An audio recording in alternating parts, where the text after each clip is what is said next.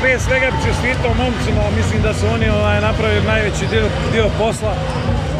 Rekao sam im da bi dobili Splita i ovakve ekipe ABA ja moram biti na gornjoj granici, odigrati prije svega defanzivno i pametno.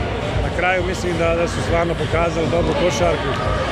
Igrali su hrabro, inspirisano, meni opet kažem, i u ovim teškim trenucima kad nam padne koncentracija, mislim da smo zasluženo pobijedili, veći dio utakmice smo vodili. Finale. San se ostvaruje finale. Mislim da finale protiv jedne jake Cibone, ono što nije dobro, što su moji neki igrači potrošeni, večeras više možda nego što smo trebali, ali još jednom velika pohvala, za nas je najveća nagrada što smo već ovdje, a dobili smo priliku da igramo za trofej.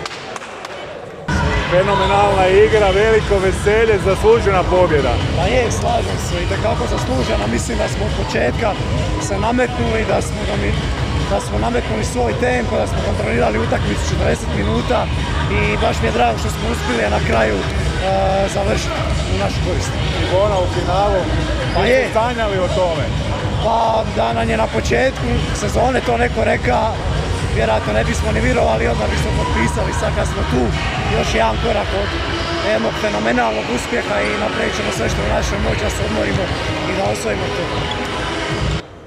San se ostvaruje nevjerojatno, finale kupa. Pa da, evo, danas smo stvarno odbili vrhunsku utakmicu od prve zadnje minute, zasluženo pobjedili i stvarno sam sretan.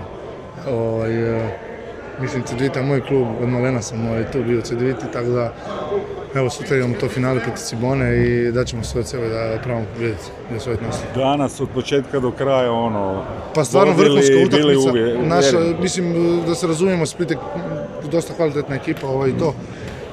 Ali smo prve zadnje minute pokazali kako igramo cijelu sezonu i kažem, imali smo taj pad od zadnjih 50 sekundi smo odigrali.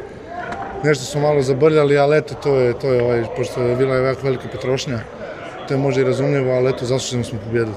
Dobro, Cibona, finale, došli ste ovdje, bili sretni što ste ovdje, sad igrate u finalu, opet nema obaveze. Otvorilo nam se, kažem, to je kup je takvo natjecanje, da tu nema favorita, tako i sutra neće biti favorita i ne znam, daćemo sve od sebe da dođemo u naslov. Ima li Cedevita šanse? Pa naravno da ima, kako igramo, kako smo danas odigrali, ako budemo odigrali sutra, mislim da ima velike šanse.